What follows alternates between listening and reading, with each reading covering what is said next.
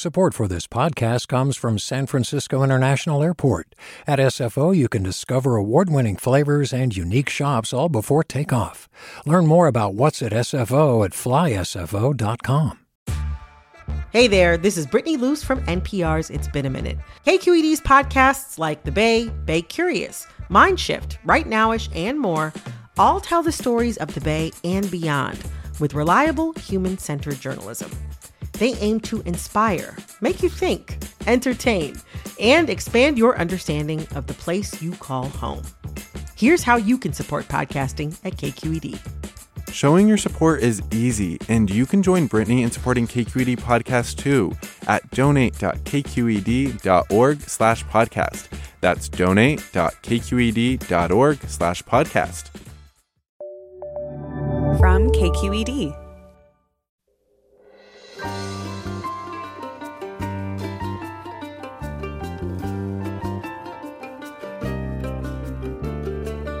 From KQED in San Francisco, I'm Alexis Madrigal.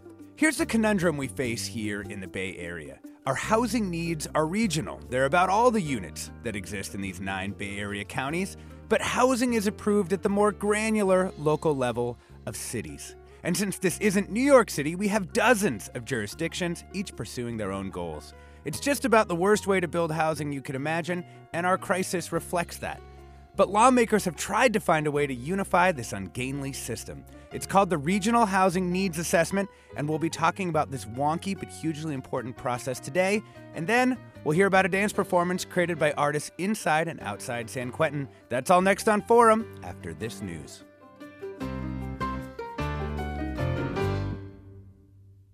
This is Forum. I'm Alexis Madrigal. On today's show, we're going to talk about quite possibly the most important challenge faced by everyone in the state: housing and affordability. The rich, the poor, and the unhoused are all staring into the abyss that is California's housing crisis. But to do that, we need to deconstruct a key element of all city housing plans. It's called RHNA. And to get to RHNA, we got to go back to the last urban crises. Back in 1969, the state created a process to determine how much and what kind of housing should be built in every California region. It was an imperfect process that only occurred every 8 years, and it was gamed by rich cities to shirk having to build low-cost and subsidized housing. But even with many places sandbagging the numbers, most cities simply ignored the lowballed recommendations and built even less housing, which is one reason we got to the crisis that we're in today. In 2018, the legislature finally got fed up and revised the law that determined how the Regional Housing Needs Assessment, or RHNA, as housing nerds call it, is calculated. That's led to larger goals for many cities and a raft of lawsuits from places who don't want to allow more housing. But could change finally be in the air? Could RHNA finally serve the purpose it was created for, which is to spread the burden of building housing out from core cities and exurban sprawl towns? That's the big question, and we have 2 experts here with us to help us figure out why RHNA has been so hard to implement and whether it can be a lever for helping to solve this housing crisis at the regional level where it needs to be solved. We're joined by Berkeley Mayor Jesse Adeguin, who is also the current head of the Association of Bay Area Governments, or as the kids call it, ABAG, which plays a big role in RHNA, as we'll hear. Welcome to the show, Mayor. Good morning, Alexis. We also have J.K. Deneen, housing reporter for the San Francisco Chronicle, which is either the best or the worst job there. Thank you for joining us as well. Good morning. Thanks for having me. So, Mayor, let's start with you. Can you walk us through the steps of this process, the interactions between the state and ABAG and then the cities? Sure. Well, as you noted, RHNA is a state-mandated process where local governments must allocate housing need to cities and counties every 8 years. And so the state, based on population projections of future population growth and housing need, gives each region in the state of California a number. And so for the San Francisco Bay Area last year, they gave us a number of 441,000 units that local governments have to plan for over the next 8 years. And so our job at the Association of Bay Area Governments, which is the agency I chair, is to determine a methodology for how to assign those 441,000 units to all the 101 cities and towns and 9 Bay Area counties. And so we actually launched this process 2 years ago, and we convened a committee of local government officials, business leaders, equity advocates, environmental advocates, and other stakeholders to develop a methodology that we think will more equitably distribute housing in our region. And this methodology actually particularly prioritizes locating housing in what are called high resource areas, which are communities where there are good access to jobs and schools and transit. And oftentimes these high resource areas are some of the most exclusive parts of our region. Part of my city in Berkeley is a high resource area. Parts of Marin are a high resource area. And so this is very different from the last RHNA process, where the focus was actually concentrating housing around major transit centers and on transit hubs. We think that it's critical that we more equitably distribute housing throughout the region, that we address the jobs housing imbalance that we know has exacerbated our housing crisis in this region. And so once those local governments get their RHNA numbers, and we're Wait, can I stop you for one sec, Mayor? I just want to ask, how does this allotment of 441,000 units, how does it compare to the last RHNA cycle? It's a significant increase, double increase from what the state provided the region last time. And that's actually due to a bill that was introduced by Senator Scott Wiener, Senate Bill 828, that changed the way that the state calculates the allocation. And the reason is because our state has been underproducing housing for decades. And we need to more accurately distribute housing need throughout our region so local governments can rezone and to allow more housing production in their communities. And that's the next step of the process. After we complete the RHNA process, local governments will have to update their housing elements to show that they have adequate sites and zoning to enable the construction of the units assigned. And one key change this time is that if cities don't meet their RHNA targets, Senate Bill 35 will grant ministerial review or staff level approval of housing projects. And so that will actually take elected officials like myself out of the process of deciding whether housing should be built, and will require that planners have to give permits over the counter. And that's a big change. And so in practice, what we think that would mean that places that don't meet their targets essentially would have developers be able to build housing much more quickly and without having to fight local opposition. Yes. And, I think that's a recognition that the status quo is not working, and that, we need to streamline production. We need to build more housing to address our statewide crisis. And the crisis is more acute here in the San Francisco Bay Area. And I think it was yesterday, the Chronicle reported that 56% of residents surveyed are thinking about moving out of the region due to the high cost of housing. This impacts our economy. This impacts our homeless crisis. This impacts our climate crisis. This is, I think, a moral obligation for us to provide housing for all people in our region. Yeah. J.K. Deneen, Chronicle housing reporter. Talk to me about how these RHNA allocations, at least in the past, have played out in the real world. Like, how does a city actually use this to, design their housing plan and put zoning into place across the city? I mean, in past cycles, it hasn't really had very much impact at all. Municipalities have gotten away with murder, basically, as far as coming up with a lot of fake. I mean, there have been housing allocated for cemeteries, for quarries, where old quarries where you could never actually build housing, for golf courses. And so just the housing has just existed really on paper and not in real life. I mean, what's changed, as the mayor indicated, is that there have been a number of laws passed in the last few years, particularly some by State Senator Scott Wiener from San Francisco, that have really put a lot of teeth into the requirements. And so this time around, if all goes as ABAG and Senator Wiener expects, there will be real penalties for not meeting your requirements. Like the mayor said, streamlined ministerial approval. There's some financial penalties. There's loss of permitting authority. In some cases, even there could be a situation where if a municipality was particularly egregious in not meeting its goals, it could go into receivership. The state could come in and kind of take over.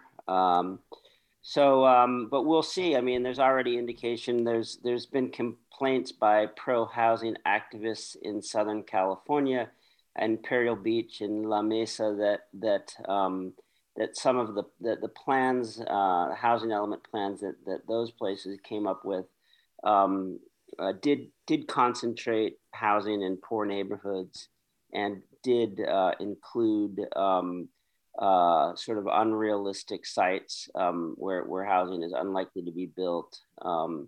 And so will that happen in the Bay Area? I don't know. Mayor Arreguin, how are the cities responding to this? Like, are people just taking their allotments and saying, okay, we know we need to do our part in this housing crisis? Or are people coming back to you and saying, hey, actually, this seems like a little much housing for us? I would say both. I think a lot of cities have decided not to appeal their numbers, including Berkeley. And in Berkeley, we recognize the need for us to address the regional demand for housing. But we've heard from many cities that while they are not appealing their numbers, they're concerned about their ability to meet their targets, because either they don't think they have enough land to be able to rezone to accommodate the additional density. They're concerned about the penalties involved in not meeting RHNA targets. And then there are 28 jurisdictions which have appealed their RHNA targets to ABAG. We actually have a hearing tomorrow. We're going to be hearing from several Marin County jurisdictions. And, we have actually granted, I think, only one appeal so far, and that was really a technical issue. A lot of the arguments are, people don't like the methodology that ABAG developed. People are concerned about access to water, COVID, and the state pretty narrowly constrains what we can consider when we consider these appeals.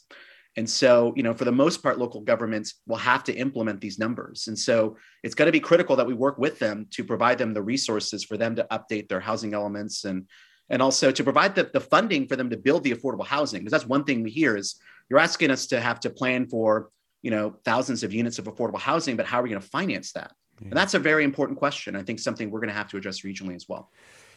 It's also the housing allotments are broken down by income level. Like you got to build housing for, very low incomes, et cetera. In the past, we've done okay on market rate housing, at least in some places. It's really been the affordable housing that has really lagged. So are there incentives, not just, sticks? Are there carrots in this as well to get people to do that? Well, I think that's something that we need to work to expand.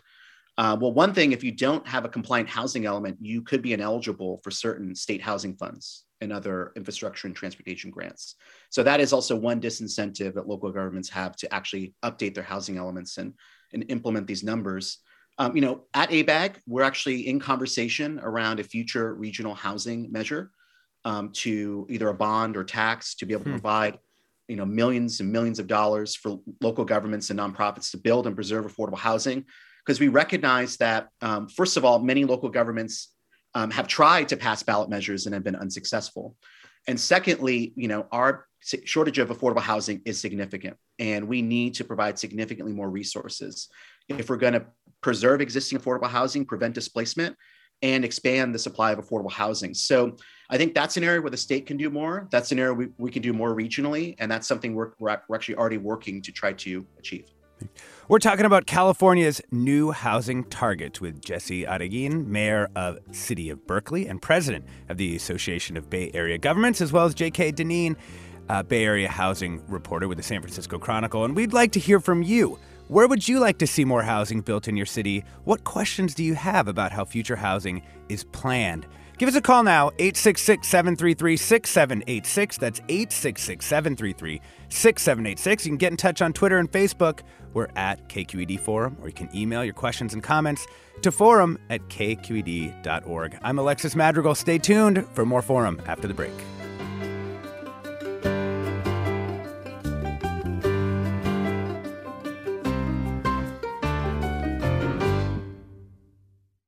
Support for Forum comes from San Francisco Opera. Set 10 years after a school shooting, the critically acclaimed opera Innocence takes us into a complex emotional journey where our understanding of innocence and guilt is constantly upended. Kaya Sariaho's ethereal score collapses the past into the present as a community of survivors grapple with how to move forward. Don't miss the highly anticipated American premiere of Innocence, June 1st through 21st. Learn more at sfopera.com. Welcome back to Forum. I'm Alexis Madrigal. We're talking about California's new housing targets with J.K. Deneen, Bay Area housing reporter with the San Francisco Chronicle, Jesse Araguin, mayor of the city of Berkeley and president of the Association of Bay Area Governments.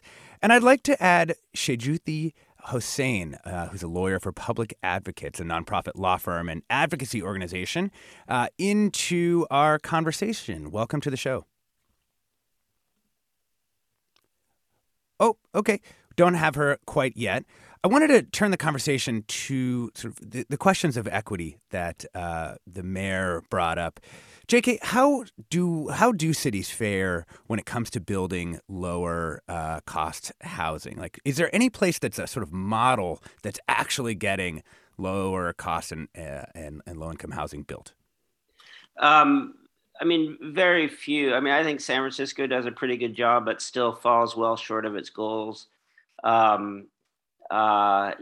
mean, just the cost of, I mean, there's opposition to affordable housing. There's lack of land. There's political resistance. There's difficulty now that it's very competitive statewide with getting tax credits and low income affordable housing bonds. A lot of different parts of the state are competing for the same dollars there for affordable housing, and the Bay Area, where it's twice as expensive to build as many other parts of the state, like the Central Valley, doesn't fare too well when the state is trying to figure out how to allocate those resources. More and more of that money is going to lower cost communities. So that's a problem. Is there anybody? Yeah. Tell me there's some city in the Bay Area that's doing a good job. Berkeley. No, I don't know.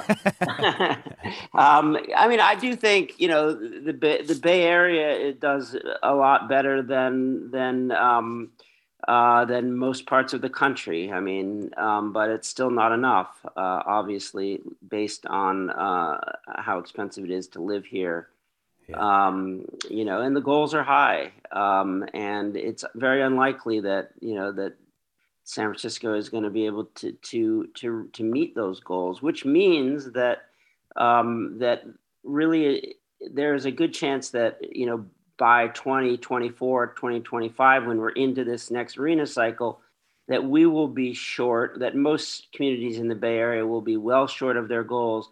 And it will become a lot easier for developers, both affordable and market rate, to basically bypass the heavily political process that we're all used to, and just go to a counter at the building department and say, I've got this project. It meets zoning. It's this percent affordable, and they won't even have to go to the planning commission. Yeah. So the neighborhoods will be cut out of the process. Yeah. We do now have Shejuthi Hossain, lawyer with Public Advocates, on the line. Welcome to the show. Hi, thanks for having me. Hey.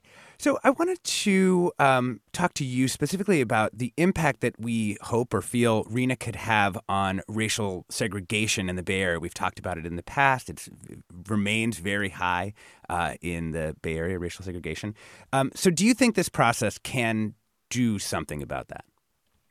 Yes, absolutely. And it's actually legally required to do that now, along with the other legislative changes you mentioned earlier. One new requirement is that this regional plan affirmatively furthers fair housing. And that basically means that it must actively take steps to address racial segregation. And it's really key right now because the Bay Area is more racially segregated today than it was in 1970. Wow. And so are there other ways that you've been attacking this problem, and how would this process sort of fit into those? Yes. So this process would fit in by requiring more cities and counties, especially the ones that are predominantly white and wealthy, to plan for more affordable housing in their cities. And these are the cities that are mainly in the suburbs and have historically resisted affordable housing. And due to systemic racism, the people who are more in need of affordable housing are more likely to be Black, Latinx, Indigenous, and other people of color. And so Public Advocates and our partners will be monitoring the local housing elements, which will come after this regional plan, to make sure that they're also following their legal duty to address racial segregation within their city and county. Before we let you go, people who care about residential racial segregation, what should we be watching as this process plays out over the next couple of years? Like, what are the numbers that you're going to be looking at to say, like, oh, okay, these people are doing a good job, these people are not? We'll be looking at the lower income allocations in the regional housing needs allocation to see if those cities and counties are actually meeting them. So people who care should tell their city council members, their mayors, their county supervisors that they need to take this legal obligation to address racial segregation seriously and to make sure that they're making room for more affordable housing in their cities and counties. Awesome. All right. Thank you so much, Ejuthi Hossain, lawyer with Public Advocates. Thanks for joining us this morning. Want to add Teddy from Berkeley into our conversation. Welcome to the show. Hello. Hi, welcome. I'd like to ask the question, how much of an impact can the missing middle housing concept help with eliminating or attacking the paucity of home building? In other words, now it's allowable to build multi-units or up to 6, I think it is, units on a single-family lot. Can that make a dent in the 441,000 units that are needed? That's my question. I'll take it off the air. Wonderful. Thank you, Teddy. Mayor Arreguín, how about you? Well, I believe it can definitely make an impact. SB 9 will certainly have an impact in helping local governments meet their RHNA numbers. You know, some cities, they don't have a lot of commercial sites. And so they're going to have to look at adding things like ADUs, looking at building missing middle housing, allowing multifamily housing in residential neighborhoods. Just going back on the issue of addressing racial segregation, in Berkeley, we actually passed a resolution earlier this year to say that we want to end exclusionary zoning and allow multifamily housing in every part of our city. And we think this is going to be critical for our city to not only meet our RHNA targets, but also to address our history of racial segregation. I want to get to a listener comment here. We have a listener writes, cities do not build housing, developers build housing. RHNA has zero to do with building housing. It only has to do with getting cities to zone for housing. RHNA may help stop cities from blocking housing developments, but the real housing problem is that most people cannot afford what it costs developers to build housing. And to talk about this, both historically and today, I'd like to add Chris Elmendorf, a professor at UC Davis School of Law, into our conversation. Welcome, Chris. Hi, it's very nice to be here. So talk to me about this historically. I mean, you've researched how housing elements are implemented, and I think you found that less than 10% of housing element plans actually result in homes being built. So what can we say about that historically, and do we think anything has changed now? Yeah, let me restate that slightly. Sure. So the traditional model of the housing element is that a city identifies a few sites which it says are good for housing, and then it zones those sites at densities that the state says are adequate for affordable housing. And then everybody pretends that it's just going to work. And then 8 years later, we do it again. And it turns out— Seems like a great process. It turns out if you look at, like I did a study with colleagues looking at all of the sites that Bay Area cities picked at the start of the last cycle. And fewer than 10% of those sites are going to be developed during this planning period, during this 8-year period. However, there's a lot of development, I mean, not enough, but of the development that does take place, most of it, about 70%, is on other sites. So the notion that we can figure out whether a city has a good plan for housing by just looking at a handful of sites that a city declares are good for housing, that's a mistake. That's a big mistake. Yeah. And Los Angeles, during this current cycle, is taking a very different and much more sensible approach. And what Los Angeles is doing is looking at every single site in the city whose zoning allows residential use.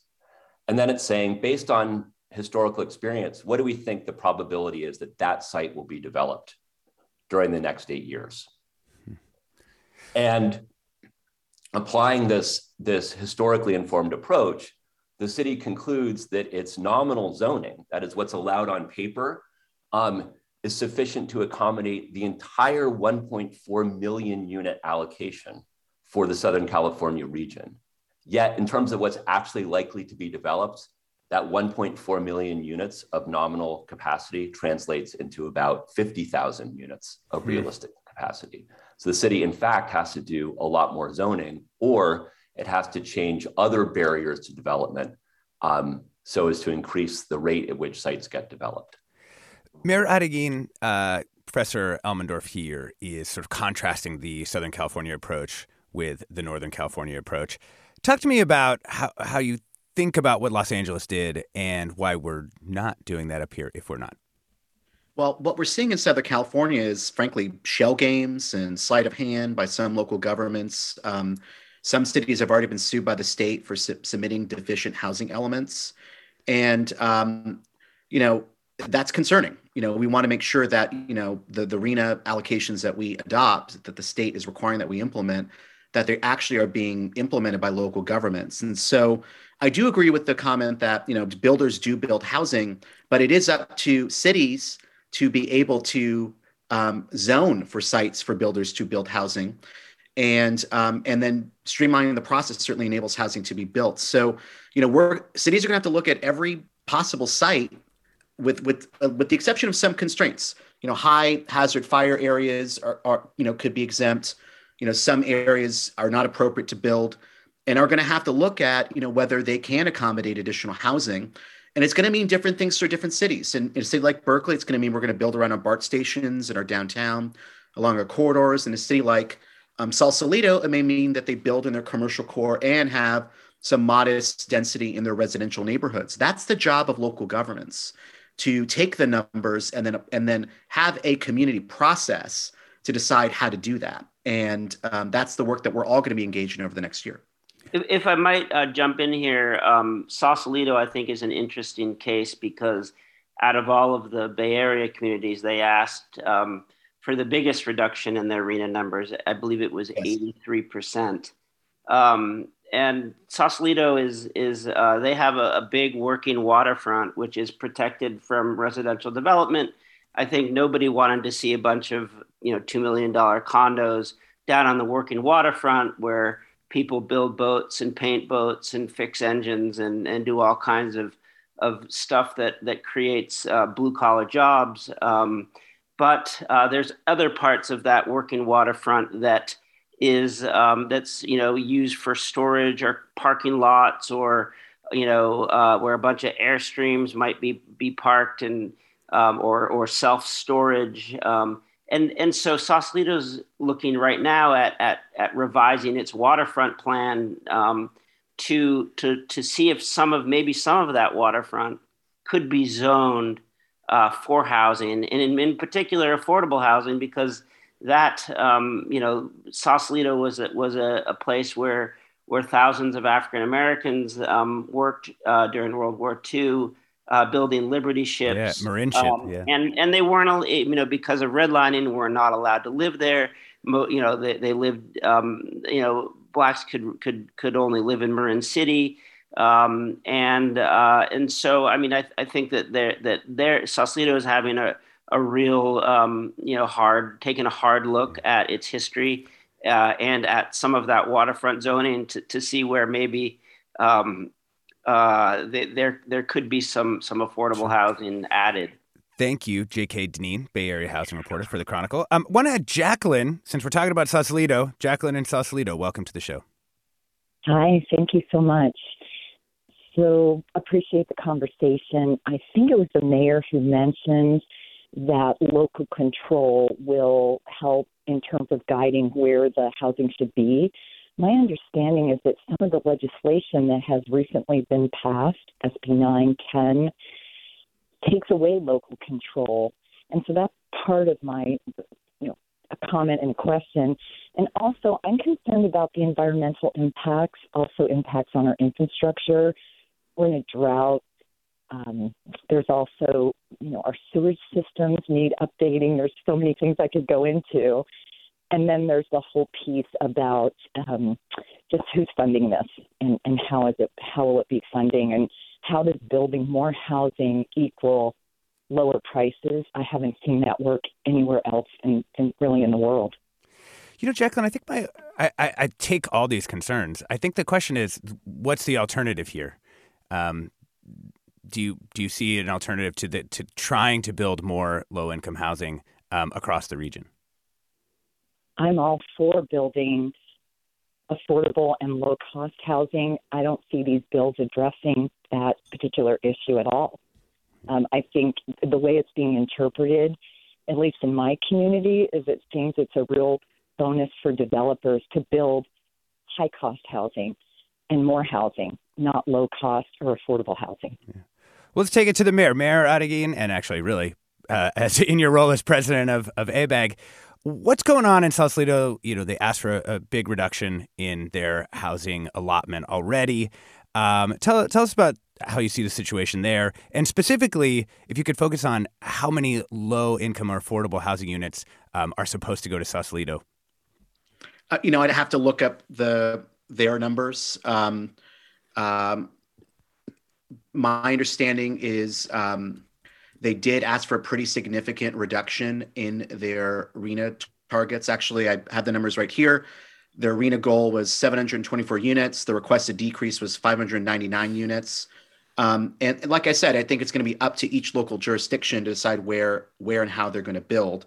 I will say that, we all have a responsibility as a region to address this housing crisis. This isn't just a Berkeley crisis, a San Francisco crisis, or a San Jose crisis. And we're expecting 4 million more people to come to the San Francisco Bay Area region. Where are they going to live?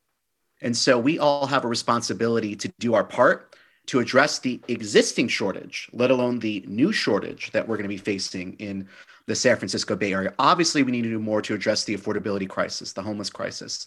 That's where things like the Bay Area Housing Financing Authority that we launched is going to be a game changer, putting on a regional bond on the ballot to be able to generate billions of dollars of funding to create affordable housing.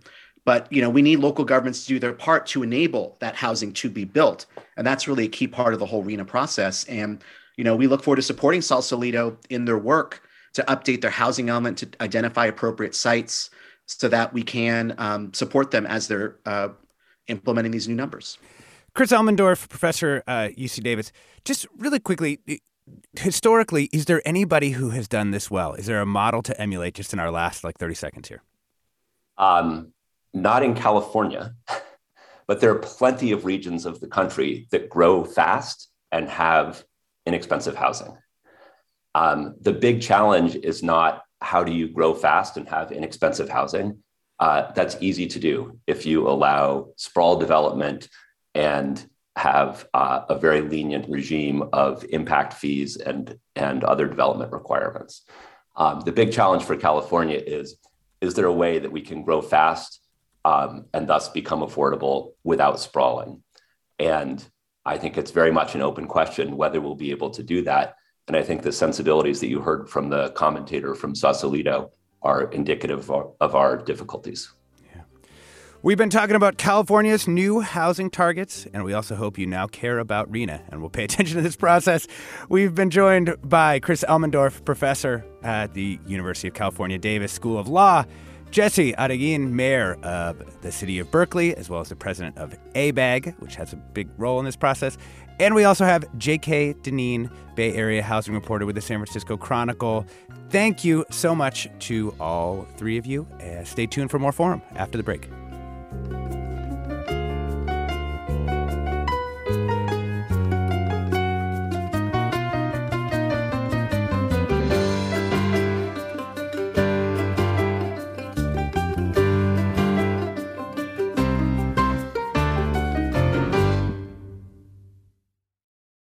Support for Forum comes from San Francisco Opera. Set 10 years after a school shooting, the critically acclaimed opera Innocence takes us into a complex emotional journey where our understanding of innocence and guilt is constantly upended. Kaya Sariaho's ethereal score collapses the past into the present as a community of survivors grapple with how to move forward. Don't miss the highly anticipated American premiere of Innocence, June 1st through 21st. Learn more at sfopera.com. We've all got those parts of our house where the internet just won't go. Well, if you had wall-to-wall Wi-Fi from Xfinity, you could worry less about dead spots. Because with wall-to-wall Wi-Fi from Xfinity, you get fast speeds, reliable connection in every room, and power for all of your devices, even when everyone's online. That's wall-to-wall Wi-Fi only with Xfinity. Restrictions apply, not available in all areas. Actual speeds vary. all over the country. We need to improve reading in Wisconsin. Schools are changing the way they teach reading. I'm calling for a renewed focus on literacy. We have gotten this wrong in New York and all across the nation. And it's happening because of a podcast. I think your podcast has changed my life. And I'm going to share this podcast with everyone I meet. Sold a Story investigates how teaching kids to read went wrong. New episodes of Sold a Story are available now.